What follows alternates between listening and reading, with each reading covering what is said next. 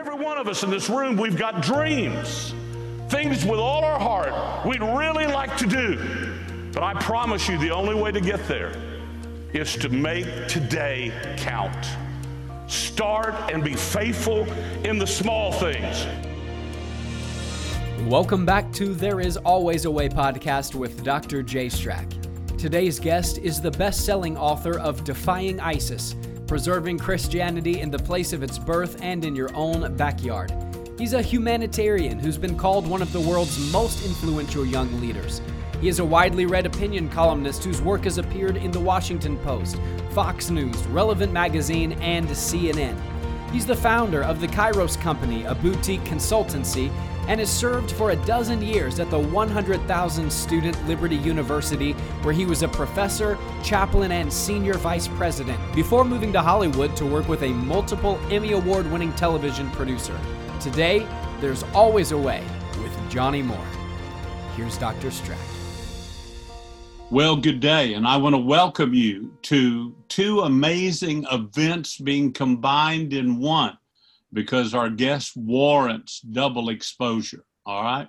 Number one, I want to welcome everyone to There's Always a Way podcast. So whether you're watching or listening, you're part of a series of interviews with those that have made a tremendous influence and impact on my life, or they're making a tremendous impact on the world in which we live. So business, sports, faith, the faith community, the political scene. We try to cover a lot of material. So I want to first of all welcome our guest, Johnny Moore. Johnny, thank you for being with us. And we're actually filming on the 4th of July. So you're making a real sacrifice for us, some family time. And with your schedule, I know you have to bubble wrap family time. But Johnny, I want our listeners, and again, I remind you and I remind everyone, because every year I invite you and you're gracious to come to speak at our SLU 201 in Washington, D.C. And the reason I always invite you to speak, and we'll have 1,500 students for those live events, is because your life illustrates, your life is a journey. And, so the two great tenets we try to teach at Student Leadership University is the future belongs to those who are prepared. And number two, what I do today determines my tomorrow. And as I look at your life, and I've been privileged to know you a long time, your life illustrates those two principles better than almost anybody I've ever met. So to me, you're just a great inspiration and example for all the hundreds and hundreds and hundreds of high school and university students.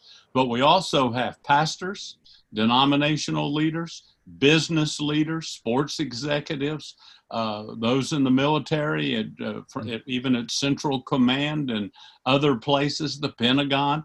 So, and of course, senior pastor of mega churches. So we speak to a whole gamut, but again, your journey, your life is perfect. So I'm combining you with letting our students that are taking SLU 201 Reimagine be able to experience little Johnny Moore, even though we're having to get jiggy with our program this year.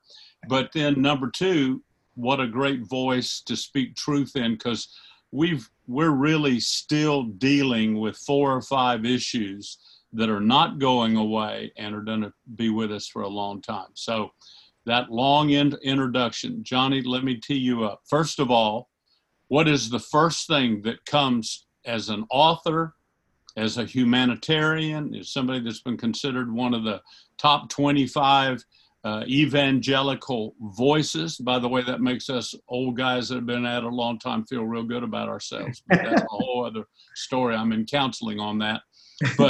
But Johnny, what's the first thing that comes to you in all the books you've written, places you've been around the world?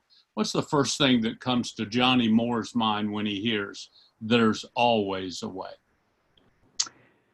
Well, I mean, let me first say how grateful I am to be able to spend this time with you. And one of the great honors of my year every year is when you invite me to SLU. I mean, I remember as a student, I was never able to go to SLU, but I knew about it, and I always had this fascination with it. And it's a real honor each year to look at those young lives. And I don't know a single human being in the United States of America that, and for that matter, I think around the world, that has trained more leaders, more effective leaders than Jay Strack. And so it's a privilege to be with you.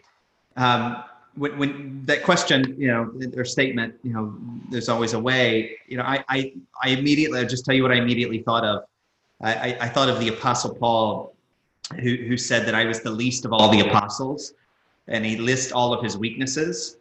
And then he says, but I worked harder than all the rest. I worked harder than everybody else. And I really think that sometimes we get fixated on talent and opportunity and all of these things. And I just really, really believe that the greatest gift that we give to God sometimes is to do everything for his glory, which means to work really, really hard. The great evangelical movement that we're a part of, which is the single greatest missionary movement in Christian history, the most influential Christian movement in Christian history in just over a century. There are now 700 or 800 million evangelicals around the world. And one of the things that sparked that movement is the modern missionary movement, and that immediately preceded it. And there's a famous watchword of the missionary movement was to reach the world in our generation. And I guess it was William Carey who, a lot of people have said it, but he's probably the one most famous for saying it. He said to work like everything depends upon you, and pray like everything depends upon God. And I just really, really believe that we do both simultaneously. We don't just push all the responsibility off on God, and we never become our own gods.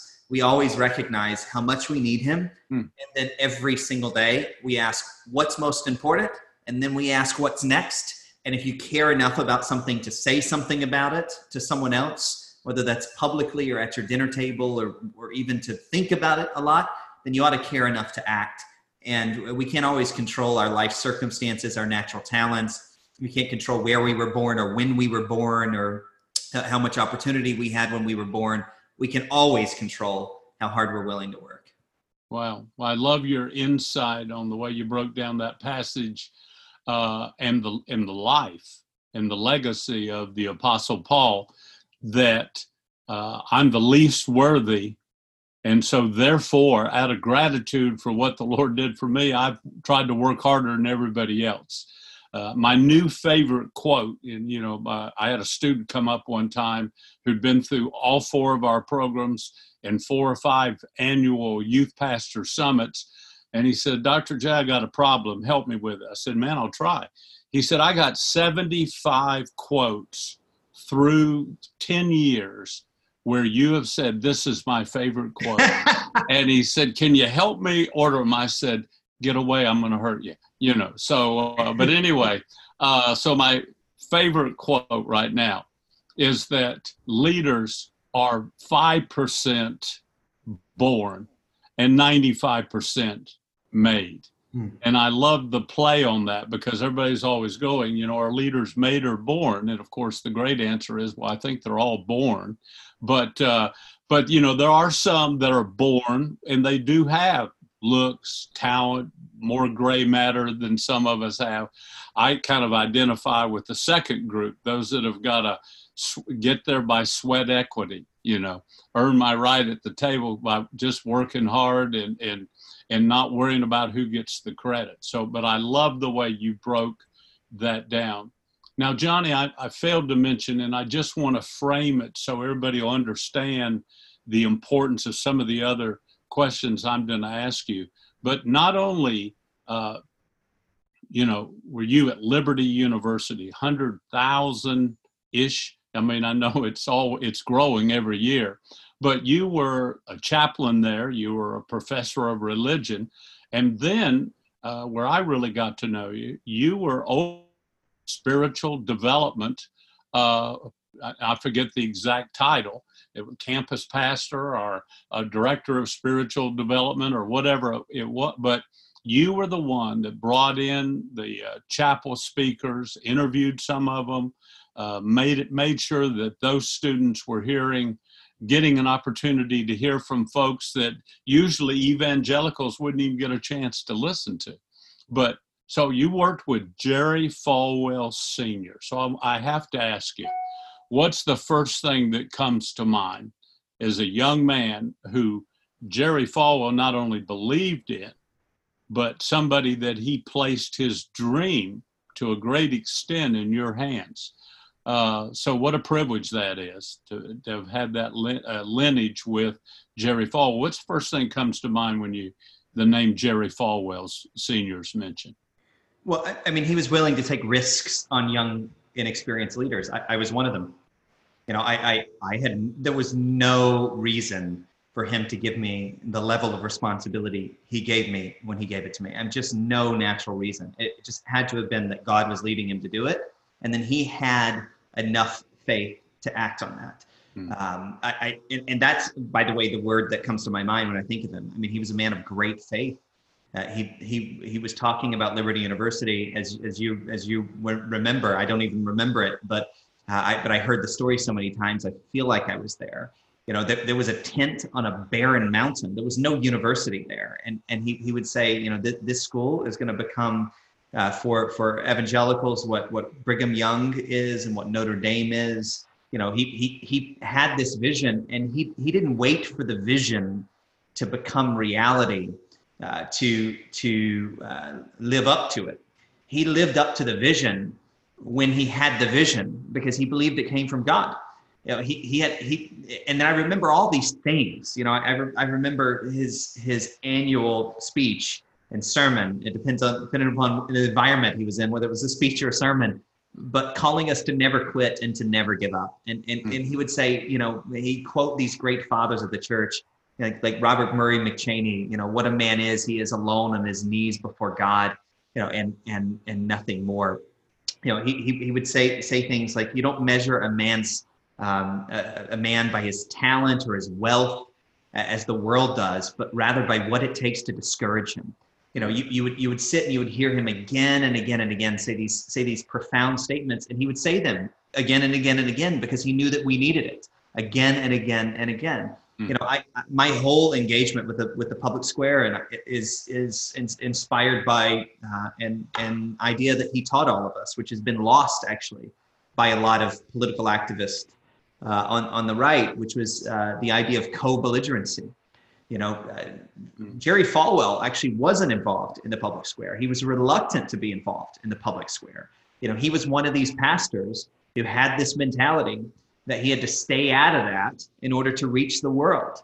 And then what happened was a series of events, and in particular Roe v. Wade, and his son, Jonathan, who now pastors Thomas Road Baptist Church, came up to him one day with newspaper in hand and said, "Dad, what are we going to do about this?" And it was the voice of a child, his own child, somehow unbeknownst to what was going on, his own child was crying out for his future generation.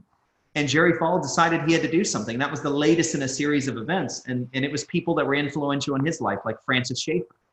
You know, and Francis Schaeffer taught him, you know, this idea of co-belligerency, which is, you know, you don't have to agree on everything in order to work together on one thing. And that's an idea that Francis Schaeffer got from Carl Henry. And, you know, the lineage goes back in the Church of Jesus Christ. You know, and that shapes my view of the public square. It's the way that the way Jerry Falwell approached the moral majority in the 1980s, in a time where a fundamentalist Baptist preacher who graduated from Baptist Bible College in Springfield, Missouri, you know, a time where the church was withdrawing from culture, Jerry Falwell leaned into culture and he said, I will work with anybody that cares about these issues. And he worked, you know, with the Jewish community and the Mormon community. He worked with lots of libertarian atheists who didn't even believe in God, but he would be willing to work together with them on these issues of mutual concern, you know, and he was a fighter, and yet he was always a pastor. And the amazing thing to me about Jerry Falwell was he was able to always maintain relationships with those who disagreed with him the most, with very, very few exceptions. And where there were exceptions, it wasn't because of Jerry Falwell. It was because of the other party. There are all of these things. And I see in my own generation right now something that really, really alarms me. I see a generation of young leaders and Christian leaders who think that their best way of influencing the world for the gospel of Jesus Christ is to leave the world to its own vices and to demand that people come into their churches in order to hear their messages. And they make their churches as comfortable as possible so people can come in. And in the end, as someone who spends a lot of time in the secular world because of my human rights work and my religious freedom work, there's this strange thing. I look around on each side of me and I hardly ever see, in fact, I almost never see, and I mean this with respect because some of these people are dear friends of mine, but I never see them there. I never see them there. What I see, on the contrary, is a lot of people who have different beliefs than I do, who come from different cultures than I do, even have different religions and political persuasions than I do.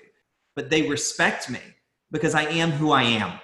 And I don't try to be someone that I'm not. And I think there's a very delicate line here between pastors who are playing a game, putting in Christian leaders who put their beliefs, they shield their beliefs in order to keep the doors wide open. And in the end, it is a disingenuous gospel that doesn't make the truth clear. And you don't have to be angry about the truth in order to make it clear. You can just live who you are. And Jerry Falwell, is a much misunderstood figure in American history.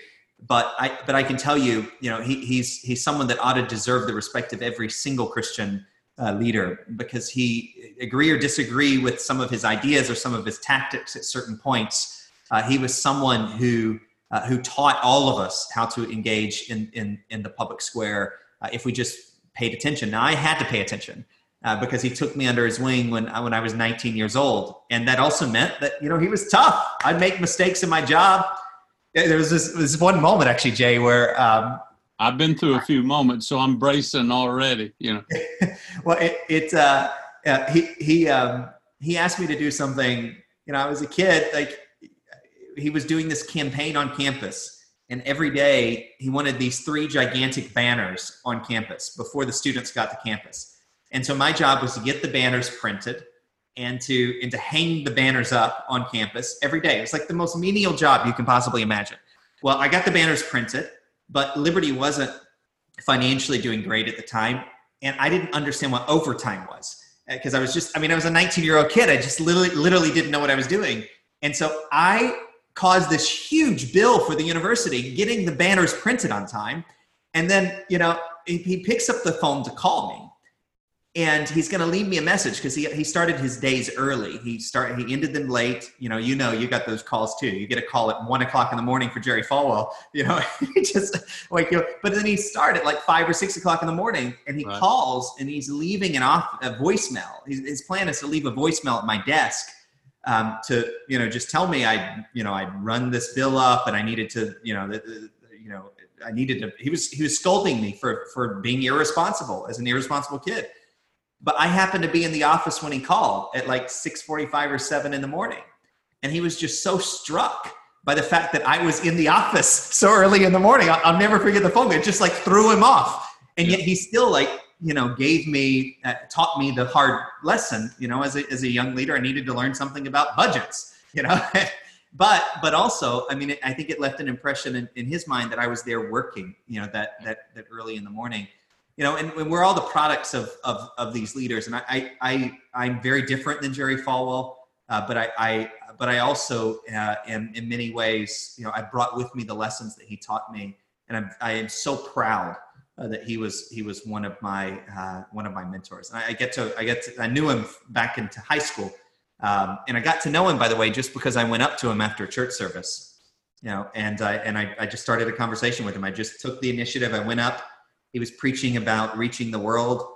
And I can't believe it was so arrogant of me as like this kid to say this, but I walked up to Jerry Falwell and I said, Dr. Falwell, I don't understand how in Lynchburg, Virginia, we could have the largest Christian university in the country. At that point, we already did. And yet we have like 4 colleges in town that aren't Christian, and we're doing nothing to reach those colleges. Like, how can we be proud of that?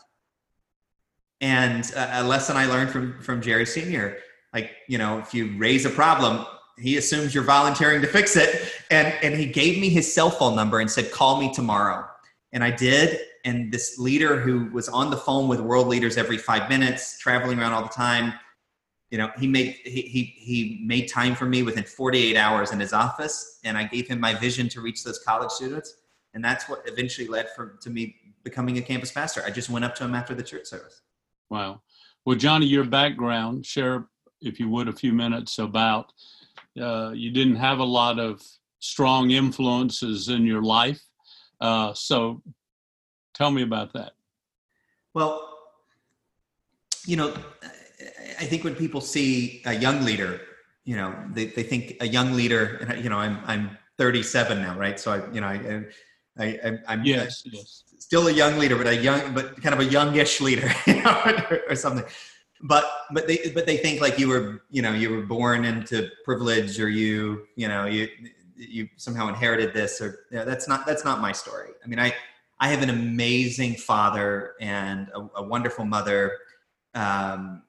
Like most parents, as I am a parent, imperfect. And they were the products of and are the products of their own experiences as well. And, I as a kid, my parents went through an incredibly traumatic divorce. And, as an adult, I view that differently now than I did as a kid. I viewed it quite judgmentally as a kid. And you'll sort of read some of that in my very, very first book. But as an adult, I see it differently. I had more grace for them than I did back then, because I know that they were struggling themselves, as individuals. It wasn't just us as kids that were struggling.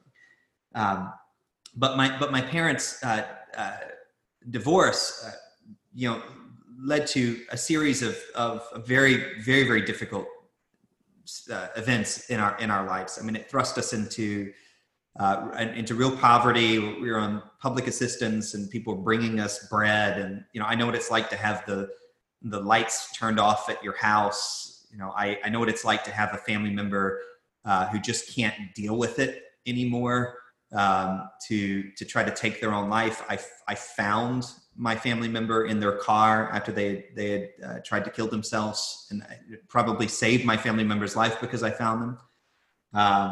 But I as a traumatizing event as a child, we moved, I forgot how many times we moved before I was 12 years old. I mean, it was 20 times or something, from house to house to house to house.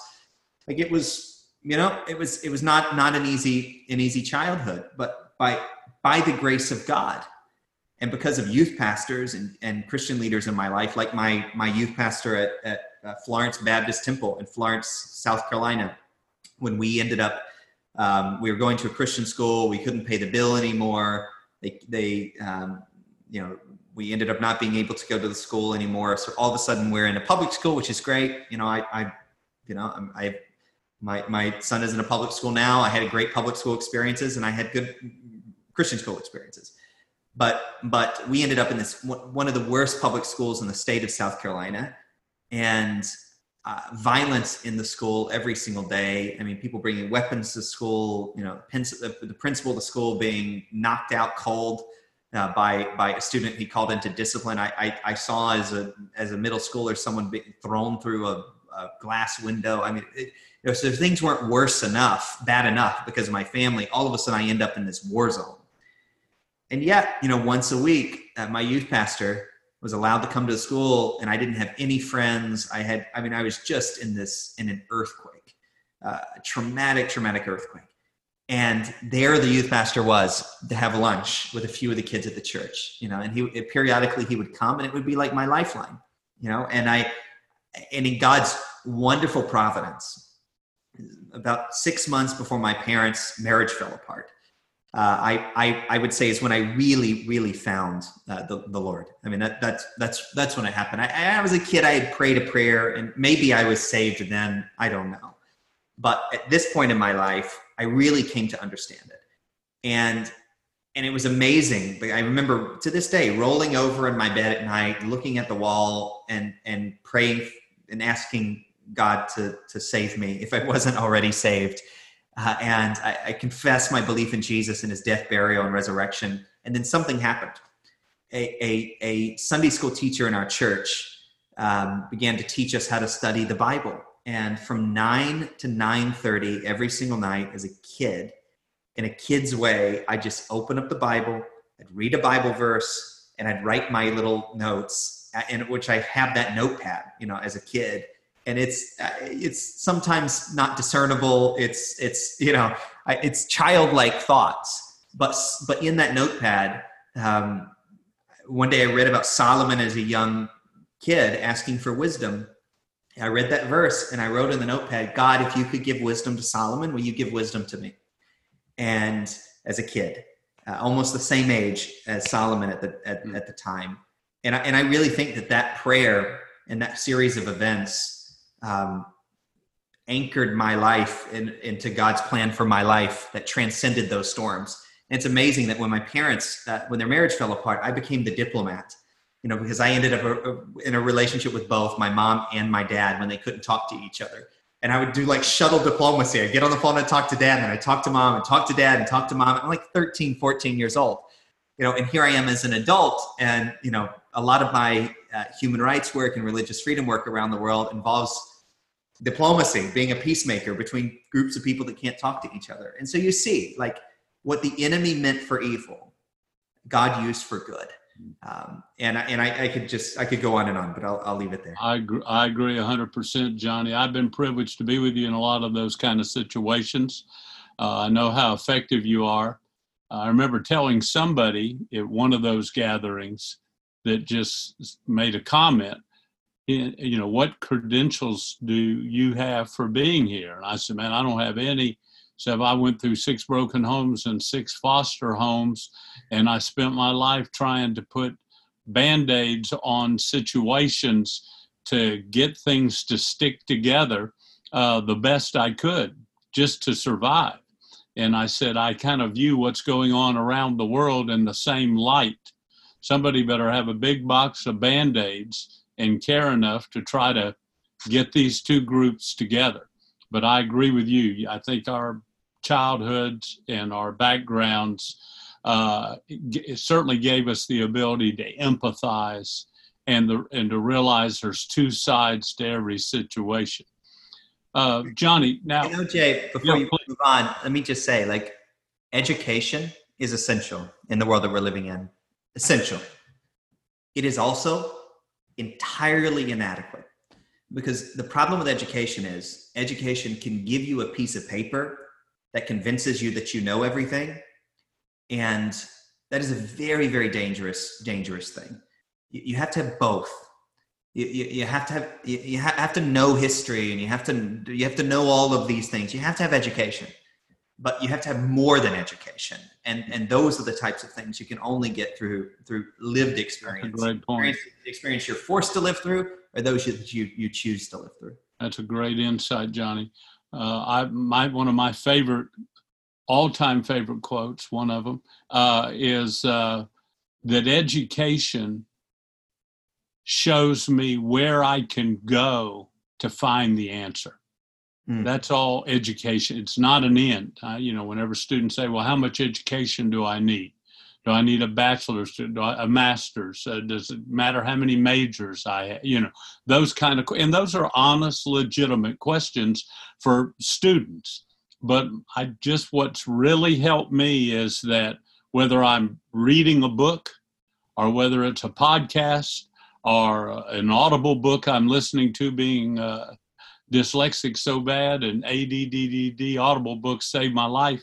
But education has taught me, I don't know all the answers, but I'm almost to the place where I know where to go find the answers. And I came to that definition long before I started doing the Google, which has changed everything. You get shorthand, but that's all education is. It helps you know where to go, or it lets you know that all of us are smarter than any one of us. And I sometimes wish leaders would remember that, because sometimes we feel, well, I'm the smartest guy in the room. And I have found that all of us together are smarter than any one of us. Now, Johnny, you left Liberty University. Everybody was shocked when you left Liberty University, and probably you were too. But you'd been given an opportunity, knowing how you felt about preparing students for the future, but the cultural issues going on, an opportunity to move to Hollywood, an opportunity to be with one of the most successful film producers, TV producers around. That was a great opportunity, and I know you probably felt like it's too good to pass up. Yeah, I mean, I was recruited to Hollywood. I never had any ambition to be in the entertainment industry. I never imagined I would be in the entertainment industry. But what led me to be recruited there is I was serving my passion, even when I was at Liberty, one of my passions, which is, to help persecuted Christians around the world, to be a voice for human rights and religious freedom. And that took me to Jordan. And through a series of events too long to describe now, I ended up in a meeting in Jordan that was convened by the king and about 50 people. And those 50 people included several evangelicals, of course, and then 3 Catholic cardinals, the Grand Mufti of Egypt, I think 5 of the 7 Orthodox patriarchs, all of the significant Anglican leaders throughout the Middle East. And it was all about the threats to the Christian community in the Middle East. And among those that were in the crowd were Mark Burnett and Roma Downey.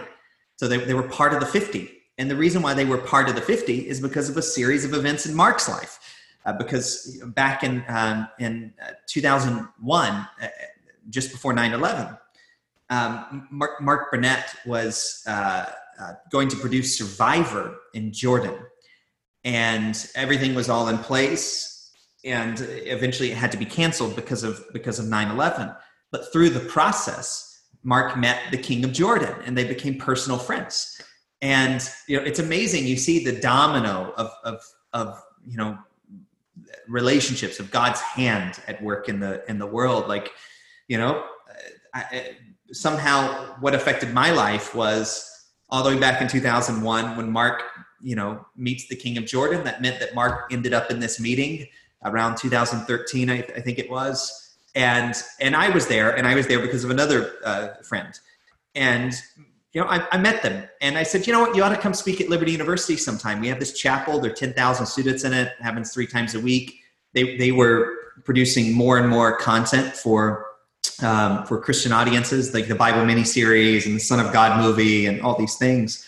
And so I met them. I invited them to come. They decided to come, and they spoke at campus, and it was an incredible experience for everyone. And I'm just doing my job. I'm showing Mark around campus, and Mark looks at me and he says, I think we're going to do something together one day. And I said, oh, well, that's interesting. And I didn't think much of it. I mean, I put them, back at the airports, and off they went. And I went on with my life and bought a house. Andrea was pregnant with our second child. We bought a 10-year house, I would say. Like we were gonna just be at Liberty forever.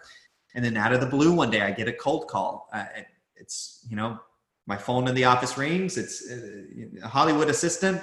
Says, Johnny Moore, I have Mark Burnett for you. Are you available? Said, oh, sure. And that's where Mark Burnett invited me on the fly, to come to Hollywood to become his chief of staff and vice president of faith content for his company, which at the time was called 13 Media. It was acquired by MGM while I was there. And that's how I ended up in Hollywood. And it's interesting. I asked Mark, because at first I turned him down because I just, I was content at Liberty. I didn't know anything about the entertainment industry. And I said to Mark, it's like, why me? And Mark told me, he said, look, there's a gigantic line outside of my door of people with experience in the entertainment industry. If I wanted someone that knew the entertainment industry, easy, believe me, every single one of them would come work for me. So, but I don't need that. I need someone like you. And then he told me the reasons why, which is a private conversation. And that led to this. I could have never imagined. And to, in a job like being chief of staff to Mark Burnett is a big job in Hollywood. Like it just doesn't happen, except, clearly this was something God was doing. And I can tell you, and this may sound strange to people, but leaving Lynchburg, Virginia and Liberty University to go to Hollywood was a huge step outside of my comfort zone. Okay, It was outside of my comfort zone. It wasn't in my comfort zone. It was a terrifying. You were going to Sodom and Gomorrah. Well, but that is what's interesting. That is the reputation of Hollywood, right? Right. It's a very non-religious place. I found the exact opposite. I didn't one time encounter, and we're in a slightly different moment now and because of politics, but in my experience there, I did not find one circumstance where I was judged for being an evangelical Christian. In fact, it was the opposite. I ended up in all these amazing, amazing discussions. As a practical matter, for instance, I don't drink. I've never have a drink in my life. I'm a good old Baptist, and I get in these. In a lot of business in Hollywood is done around drinks, and so I'd always have a club soda with a lime, and it's like why? And I'd say, I'm religious. I'm a Baptist. We follow the tradition of John the Baptist. And, and it was interesting. It was kind of cool. I ended up like a monk. I was like, we're kind of like monks. There's certain things we don't do in the world because of our faith. And it was kind of cool, in a culture that sometimes has the exact opposite approach. And so I found the doors just amazingly wide open. And that was a temporary season of my life. It led to my founding my company. But it was an amazing experience. Well, by the way, that little company you started at the time has morphed into a very significant enterprise. Tell us a little bit about Kairos. Yeah, it's a communications firm, mainly a strategy firm. It's also a public relations firm, but I make it clear to people that we're not just a public relations firm. Every publicity, public relations, communications firm, they all do the same things in terms of their tactics, right? Their press releases and their, the editorials that they place and the pitches that they make to reporters. Those are all tactics. What really sets us apart is that we're strategists. The way we think about the messages and the missions of the organizations that we work with is different. And it's not our job to be those organizations or to change their messages and missions. It's our job to just help them reach more people with those messages and to fulfill their mission more effectively. That's what we do. And it's thank God. I mean, it's become quite successful. And it's interesting. Some people think like because I'm a business person now, that I somehow left the ministry, and it's the exact opposite. I mean, now the beautiful thing is like my ministry is almost entirely voluntary, and it's an amazing blessing. Like I'm every bit, the pastor that I was, even though I don't have a congregation. It's just different, It's like very, very traditionally Christian, right? I mean, the Apostle Paul was a tent maker.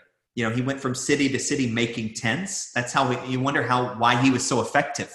Why he was able to reach so many people and to plant so many churches. It's because, he wasn't just preaching in the synagogues on the weekends. He was working. He had calluses on his hands. He met the merchants in the markets that he bought his supplies from. He had dinner with the clients that he was selling his tents to. He was immersed inside of society. He didn't withdraw Christianity from culture. He lived as a Christian within culture. And,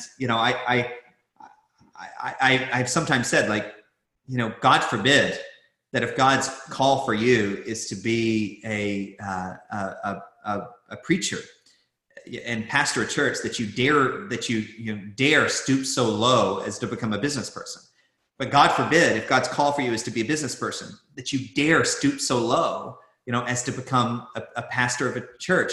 And God forbid if God's call is for you to do all of it, that you don't refuse him in that call. And for me, I mean, it's, our problem in the world isn't that we have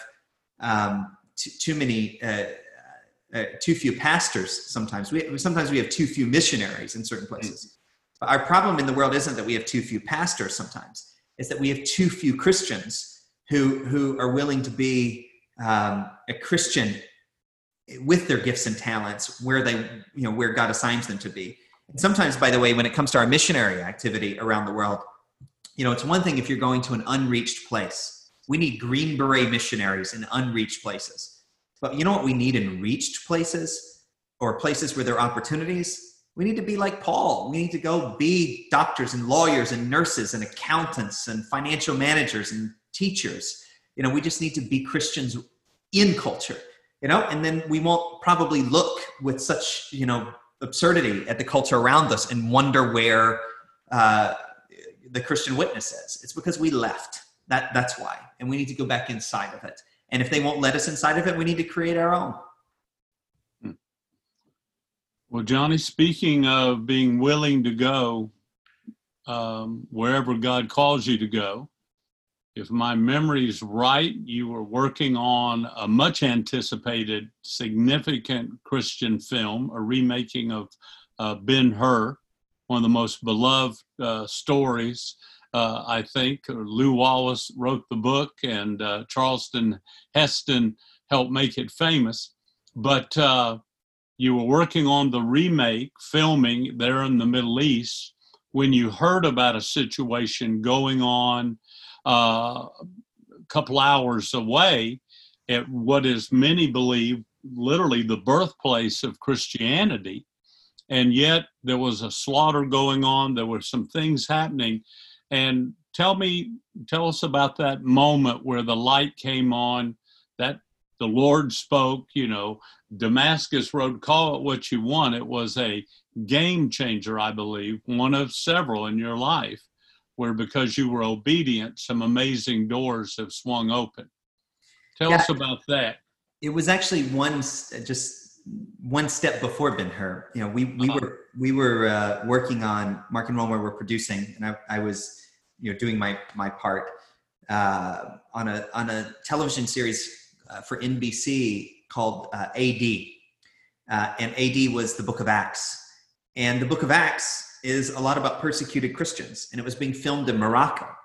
And every day, it was an amazing experience. I mean, being in Hollywood and being in London, which is where the writing team was, and the production team, and then Morocco, where the set was, we're literally reading the Book of Acts every single day, and the scripts would come, and it was an amazing, amazing experience to see the Bible in the height of Hollywood, NBC, primetime, all coming together. It was an amazing, amazing experience. And yet simultaneously, in Iraq and Syria, we were seeing the worst Christian persecution that we had seen in generations, maybe centuries, and what I eventually came to call a once in 1,000 year event, because Christianity is a Middle Eastern religion. Okay, it wasn't founded in Kansas. It came from the Middle East. And I remember one night I received an email late at night, and the email was from a Syrian pastor, and the Syrian pastor was describing the bombs that were hitting his home, and he was doing it in real time. Literally on his cell phone, the lights were out, and he's typing. I hear the blast all around me. I'm not sure what the best thing to do is, to try to go to sleep, so that if the bombs hit, then I'm asleep, or try to run out of the house. I mean, it's like reading the Diary of Anne Frank. He's like writing this on his cell phone. And then he writes, "Just now, it finally hit us, shaking this big building that I'm living in." And I was just reading this email that came in from a random Syrian pastor sent to me. As I'm working on this story about the persecution of Christians from 2,000 years earlier, it was late at night. My wife and kids were asleep. My 1-month-old daughter was asleep. And that's where I knew, I just had to go and see it for myself. And so within weeks, I had gotten on a commercial airline, because you still could. I flew into Erbil in northern Iraq when ISIS was at its absolute height. They were 20 kilometers from the Baghdad airport on the days that I was there. They were not far from Erbil. There were thousands of Christians that had recently been run out of their historic towns. And I just heard their stories. And story after story after story of people being sold on modern slave markets and Christian houses being marked and forcible conversions. And I remember sitting with this nun late at night because she had worked all day long. And she said, Johnny, I love America. It's a beautiful country, wonderful people. She said, I have a PhD from an American university. She said, you take care of your pets so well. So why are you silent in the face of our genocide? And it was one of the most impactful conversations of my life. And I decided at that point, I couldn't be silent. I had to tell the story of these people and I had to help them. And so we did. I wrote a book called Defying ISIS, Preserving Christianity in the Place of Its Birth. And then Mark and Roma used the full power of their Hollywood platform and started a number of initiatives that I was able to run that eventually raised over $20 million to help Christians in northern Iraq. It was at that time that we had a vision of what could happen if the United States government intervened, and it wasn't something that was possible then. But in this administration, we've seen that plan happen, where the United States government has sent $300 million into northern Iraq to help the Christian and Yazidi communities. And you know, it's not all me. There were a lot of people involved. We don't read about that, do we, Johnny? We don't hear about that. No, because it's inconvenience for certain politicians to talk about those things, unfortunately. But as an aside, this administration has done more to save lives than any previous administration. More humanitarian assistance than any previous administration. By the way, right now, amid COVID-19, the United States has, by double, provided more aid around the world than any single country. Yesterday, okay, we provided hundreds and hundreds of ventilators to Pakistan, okay, at a time when 2 months ago, we were in a national crisis because the ventilator stockpile hadn't been filled up after the previous administration's H1N1 crisis. They never filled up the stockpile. And this administration decided to use a rarely used military authority called the Defense Production Act. And the president ordered American factories to start manufacturing ventilators. They've manufactured over 50,000. They're on their way to 100,000. You never hear about any of that stuff. But one of the lessons I took away from going to northern Iraq is you just have to act if you care. You have to do something, even if it's wrong. You have to do something, and it's amazing what will happen if you just act. I also learned that the most important thing to do in these crises around the world, whether it's in our country or in other countries, and there's no comparison between our country and these other circumstances. I'm not drawing that comparison, but when there are crises of whatever type, the most important thing that you can do is go sit down and listen to the victims and then be their voice. That's the most important thing that you can do. And that makes all the difference all around the world. In fact, just before COVID-19, a rabbi friend of mine from the Simon Wiesenthal Center, Rabbi Abraham Cooper, and I, we went to Nigeria 2 weeks before the world shut down because of COVID. And what did we do?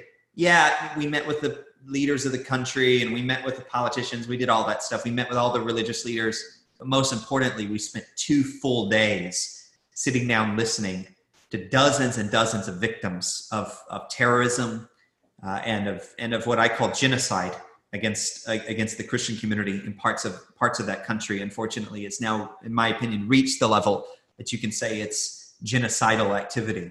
And we just listen to them tell their own terrifying stories. Most of us are not even aware, Johnny, forgive me, most of us in the United States and the West is not even aware of that kind of significant percent of the being Christian. You think of Nigeria, you don't think of that as a Christian, where there'd be significant Christians. And so to be there, listening to them and valuing them, I know was a great encouragement. And I know that's led to you, which is no surprise, knowing your background. There's a couple action steps that have come out of that. And I look forward to, and in fact, my closing question for you, which I'm not ready to do right now, but is going to be, what's next? Where do we, what's the other thing that's going to be revealed as been a blind spot to us? And I know the answer to that because I know some things you're working on already.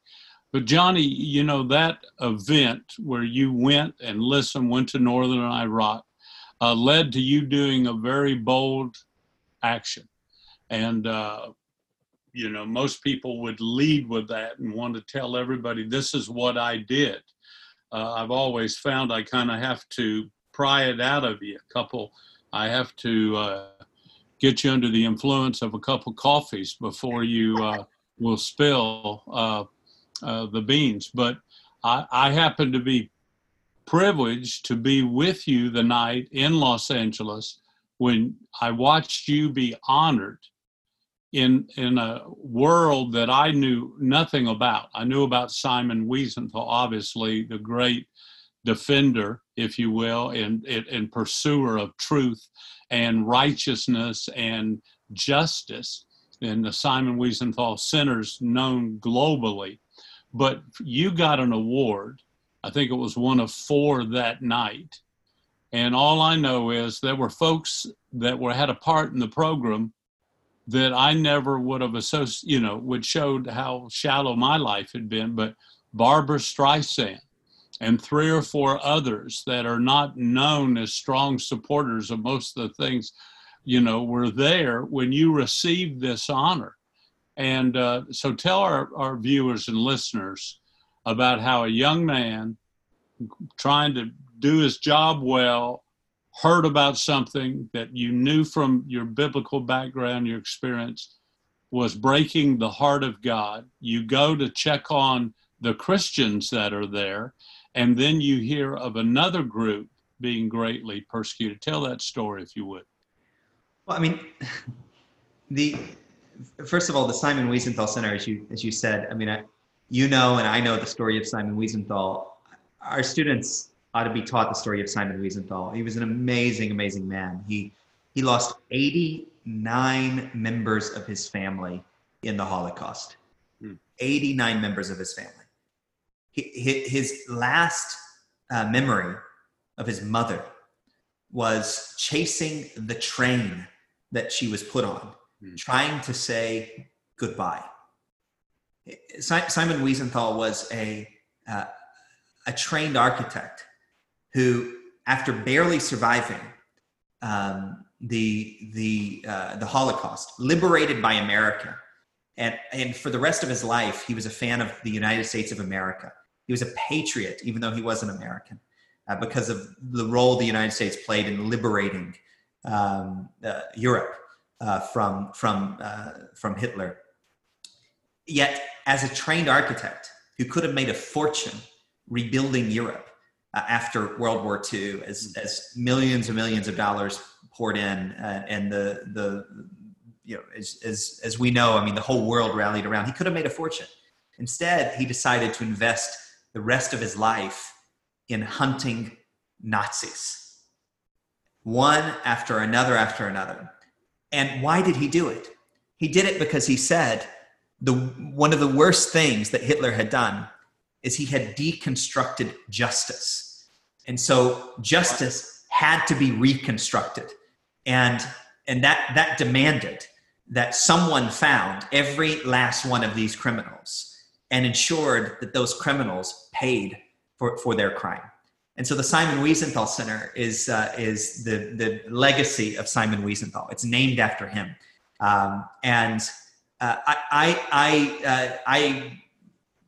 heard of the Simon Wiesenthal Center because they were the first organization to say that genocide was being committed against Christians and Yazidis in northern Iraq. No Christian organization had said it. It was a Jewish organization that was the first one to say it. And I ended up getting in touch with them, and they heard about what I was doing in the book that I'd written, and the people that we had evacuated and all this stuff, which I never take any credit for because there were dozens and dozens and dozens of people involved. It was the only thing I could take credit for is I was one of those involved, and sometimes the mouthpiece of the rest of them. But they give these awards out every year. On that night, the son of a Christian pastor who had saved hundreds of people from the Nazis, hundreds of Jews from the Nazis, was honored. Shimon Peres, the former prime minister of Israel, was posthumously honored. His own son received the award, and me. And I didn't deserve it, and I still don't think I deserve it. But and in fact, once again, when the rabbis called me to tell me that they and the board had decided to give me this award, I turned them down. And I turned them down because I didn't believe I could take credit for it because of all the others that were involved, and I was just one. But the rabbis quoted something from the Talmud, which says, like, those who feel like they don't deserve an honor are those who deserve an honor. And so they refused to let me not take it. And so they gave your refusal. Yeah, exactly. It's like I was not allowed to refuse. And it was this crazy moment because there I was, having gone to Hollywood as a chief of staff. So it was a huge, big, gigantic job. But I wasn't a head of a studio or any of that. I was still. It was just a job. It wasn't. It was a big job, but not those types of jobs. Right. And yet, in that audience that evening was the chair or the vice chair of virtually every major Hollywood studio or production house, anything you've ever heard of. They were all there, countless celebrities in that audience. And yet, in this strange moment, I was standing being honored in front of all these people. And the only reason why is just because I acted when a lot of people didn't act.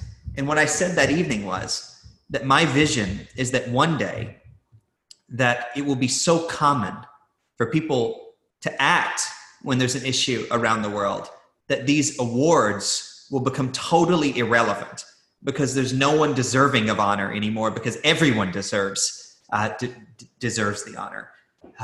And yeah, it was a crazy experience. Tell about the event. Tell our viewers and listeners what it was that you did when you did act. It was a bold act. It was something that had to be done, I believe, almost immediately, and you saw the consequences right in front of you. Well, I think what you do in those pressure-filled moments, nothing reveals more of what's inside us than when we're squeezed. And I believe you felt what the body of Christ should have felt, the whole body. So tell us what that one act was, Johnny. Well, we evacuated people. So there were these Christians and Yazidis who were under threat. I made a decision early on. It wasn't for me to decide whether Christians stayed or left. How could I make that decision? A family that's been in a place for generations, like not for me to decide. But what I did decide was if they were going to leave, they deserve the right to be able to leave safely and legally. And if they were going to stay, they deserve the right to be able to stay with food in their stomachs and a roof over their heads and safety. And so I was on a radio show and it was Glenn Beck's radio show. And Glenn Beck, at the end of the radio show, he said, "Well, what are you working on now?" And I said, "Well, I want to help get Christians out of Iraq." And at that point, I was trying to get them to Mexico because they were Catholics, and Mexico's a Catholic country. And I was talking to some very fluent Mexicans who owned an airline, and I thought maybe we could get them out, and Mexico would take them in. And Glenn said, "Well, if you want to help And at this point, I was thinking about a couple of families, like just something, just do something. You save, as the Jewish community often says, if you just save one life, it's equivalent to saving the world. So I just wanted to save a family. That's all, a couple families. And Glenn said on the radio show, he said, if you want to help Johnny with this, give to our charity, and that money will go to help evacuate people. And that was on Friday. By Sunday, $1 million had come in. And it just grew. It grew from there. Eventually, it was over $15 million. I mean, it just grew and grew and grew. And we ended up chartering an airplane for our first evacuation and negotiating citizenship for about 200 Christian Catholics to go to Slovakia. And that's a long story and an amazing story, and too much to say in our remaining time.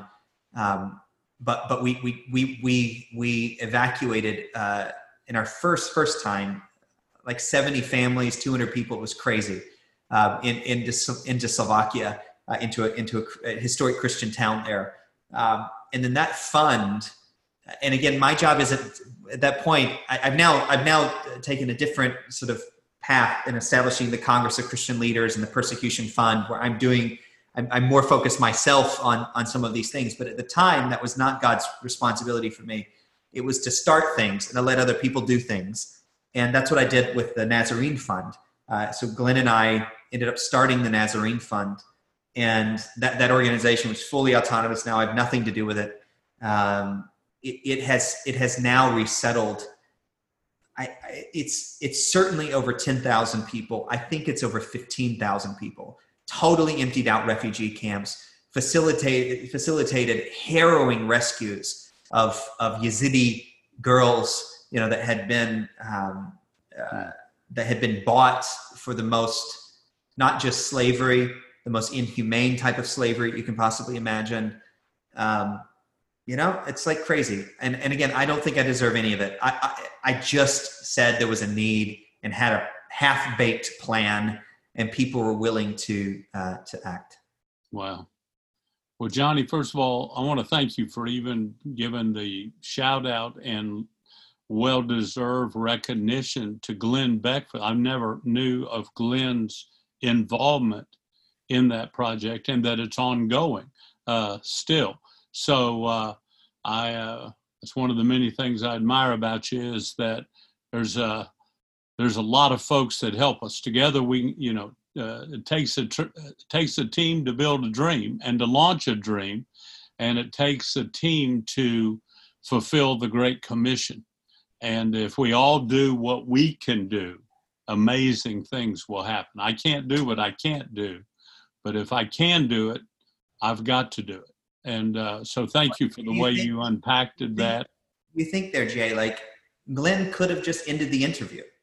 Yeah, but he stopped and he said, you know what, if you want to help, give, and just because he did that. And there's so many things in our life every single day that if we just listen to that quiet voice in our hearts, just decide that compassion requires action, even if it's a small action, if it's sending a tweet or whatever. And by the way, this sounds really noble now. Back then, it was really controversial. When I wrote Defying ISIS, I was called every name in the book because people were saying I was politicizing it and I was exaggerating it. It took ISIS beheading 21 cops on a beach in Libya to get the world to recognize the truth of what ISIS was doing and what they were attempting to do and what they were doing. Before that, this was not a popular thing to do. And I tell people all the time, and I want to tell the people listening to us, like, controversy is overrated. Okay? Everything is controversial to someone. Like, if you're going to decide that you're not going to do something because it's controversial, or you're not going to raise your voice because it's controversial, or you're not going to act because it's controversial, you're going to be nothing. You're going to do nothing with your life. And I'm sorry, but God requires that we have faith and that we have courage in the world that we're living in now. Well, and it's amazing to me, the Lord will use individuals that those of us as preachers would have never thought about ever being used in that role. And so I bring us to a close, but yet something that you can speak to like very few can. We have a president today that's very controversial, never misses an opportunity to deal with somebody that he thinks needs to be dealt with. I've lovingly suggested a couple times, my little league coach taught me, man, don't swing at balls out of the strike zone, you know. But this individual, and everybody still seems to be shocked that there are so many evangelical leaders that stand with this president and are praying for him and encouraging him and giving advice and counsel, and sometimes saying, Mr. President, we wish you'd think that through or pray about. I mean, you know, he is approachable. He listens. You have to prove your point. You got to bring your lunch. You got to wear protection. You know, I mean, you got to be willing to show him why this issue matters. But in all my years, I never would have dreamed that the president that's done, there's never been a president who's done pro-life issues more than this president. And we had some great heroes, the Bushes, Senior and Junior, and Ronald Reagan. I mean, we've had some real heroes, those we love, respect, but no one has done what this president has done. And the same, I know everybody loses their mind if you suggest it, even with social justice and reforming the prisons and training inmates and providing help and care for prisoners' families.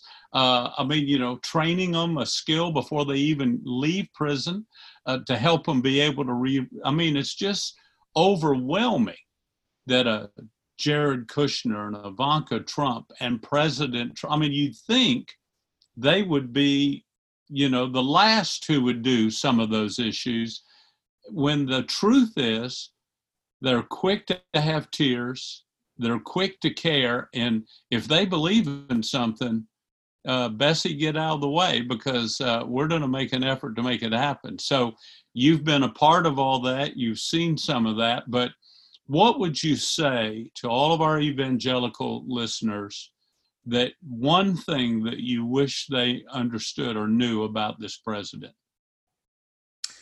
Well, I'd say, number one, as a Christian, you have no reason to be ashamed of the gospel of Jesus Christ, ever. I'm not ashamed of the gospel of Jesus Christ. And I would say, as a Christian, you have no reason to be ashamed of what this president has done for the United States of America. No reason to be ashamed. If you believe the Bible, okay? If you believe the Bible, if you believe that every single child is made in the image of God, if you believe in the dignity of the human life of every single child, like, you judge him by his works. There's never been a president who's protected the unborn like this president by policy. Never happened before. You know, if you believe that religious freedom is at the heart of all the good that the United States of America has done all around the world, all the people who have been liberated from tyranny, all of the way in which God has used the United States of America to literally, as evangelical Christians, to evangelize the entire world, to you know, from our very, very founding, like, there's never been a president who has prioritized religious freedom in the degree that this president has. It's at the heart of American foreign policy, not as part of foreign policy. The largest human rights events ever in State Department history have been religious freedom events under this administration. Like, you know, if you believe in justice issues, you know, as we all do, and I do immensely. I mean, half of this interview is about justice issues. And here's the amazing thing, like, you know, Jay, it's you know, these are the things I care about the most. I work on these things, you know, all the time. Like, this president gave the most significant reform to our criminal justice system in 30 years. In 30 years, even with the horrible tragedy of the murder of George Floyd. And all of the things that have happened around that this summer. Still, while we're talking right here, the only action that has taken place in this country to address those, there are two actions. Certain police departments in the country, like in Minneapolis, have defunded the police, literally defunded the police, while the same counselors that defunded the police have used taxpayer money to hire private security for themselves. That's what's happened. $1 billion taken out of the police in New York City, $150 million taken out of the police in Los Angeles. My Jewish friends in Los Angeles are worried sick about the amount of money taken out of the police department in Los Angeles because of anti-Semitism. So those actions have taken place. Do you know what the other action that's taken place?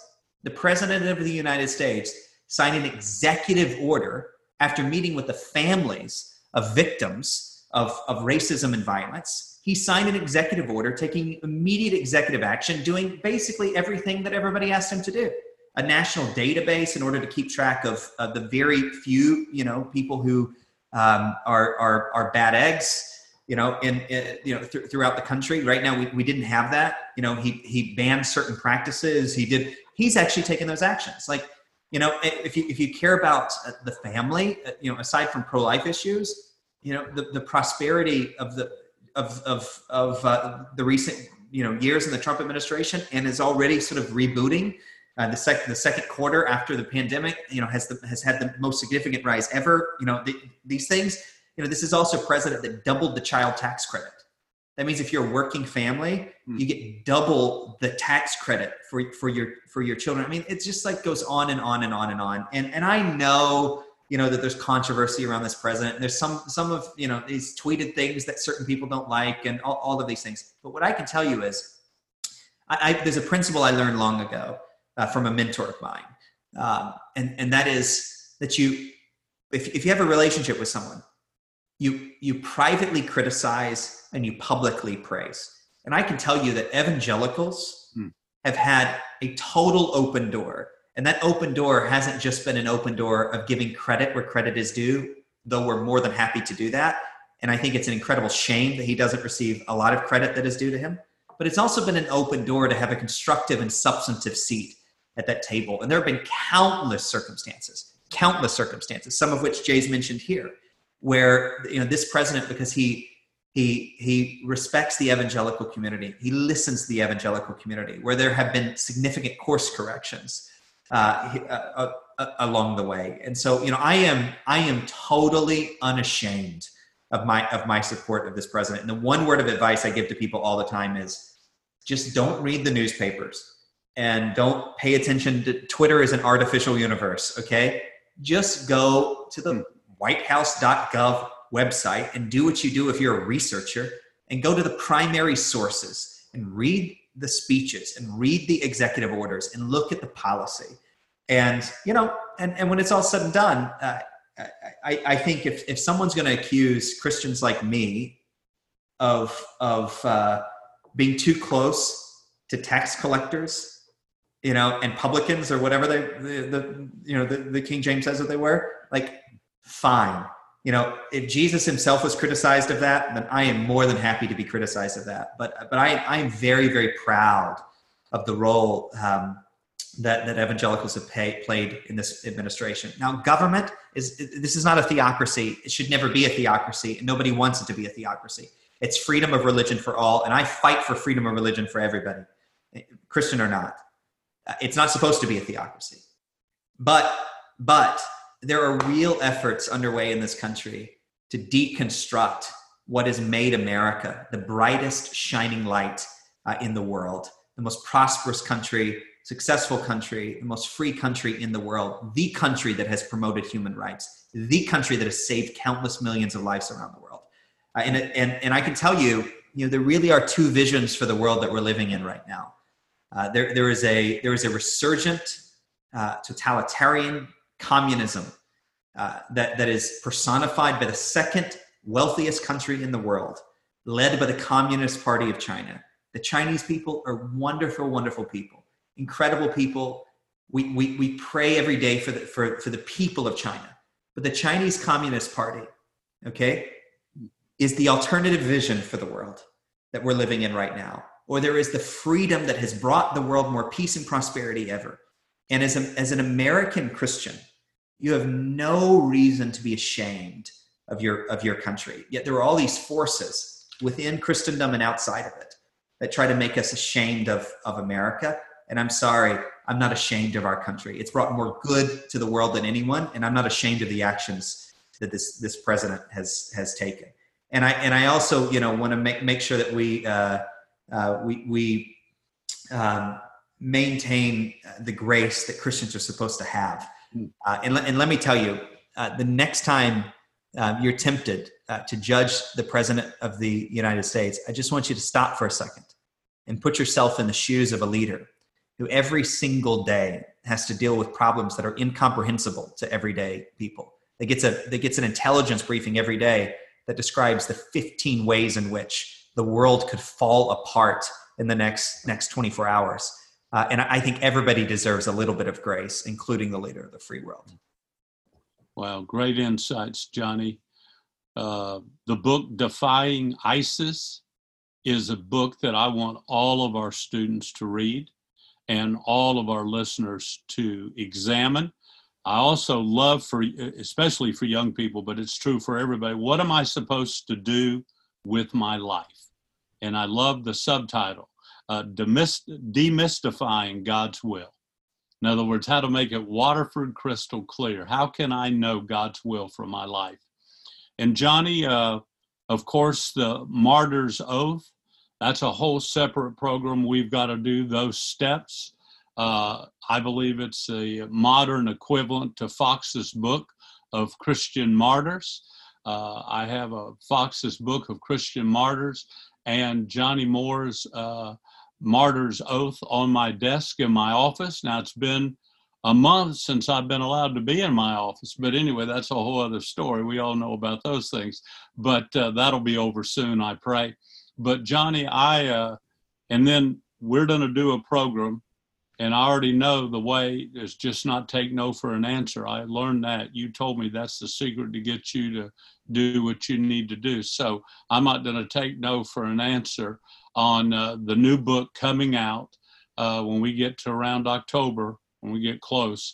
I want to really have you unpack that, because I believe you're again are going to be way ahead of the curve in helping us maybe get on the front end instead of it being in the fourth chapter when we get involved. So I'm very grateful for you, Johnny Moore. What's the one last closing word you would say to our SLU students? It's that old phrase that inspired leaders before us, people like D.L. Moody. We have yet to see what God can do through one person whose heart is solely sold out to Him, or solely given to Him. And I just say to everyone listening to us, you are probably much, much more important than you think you are.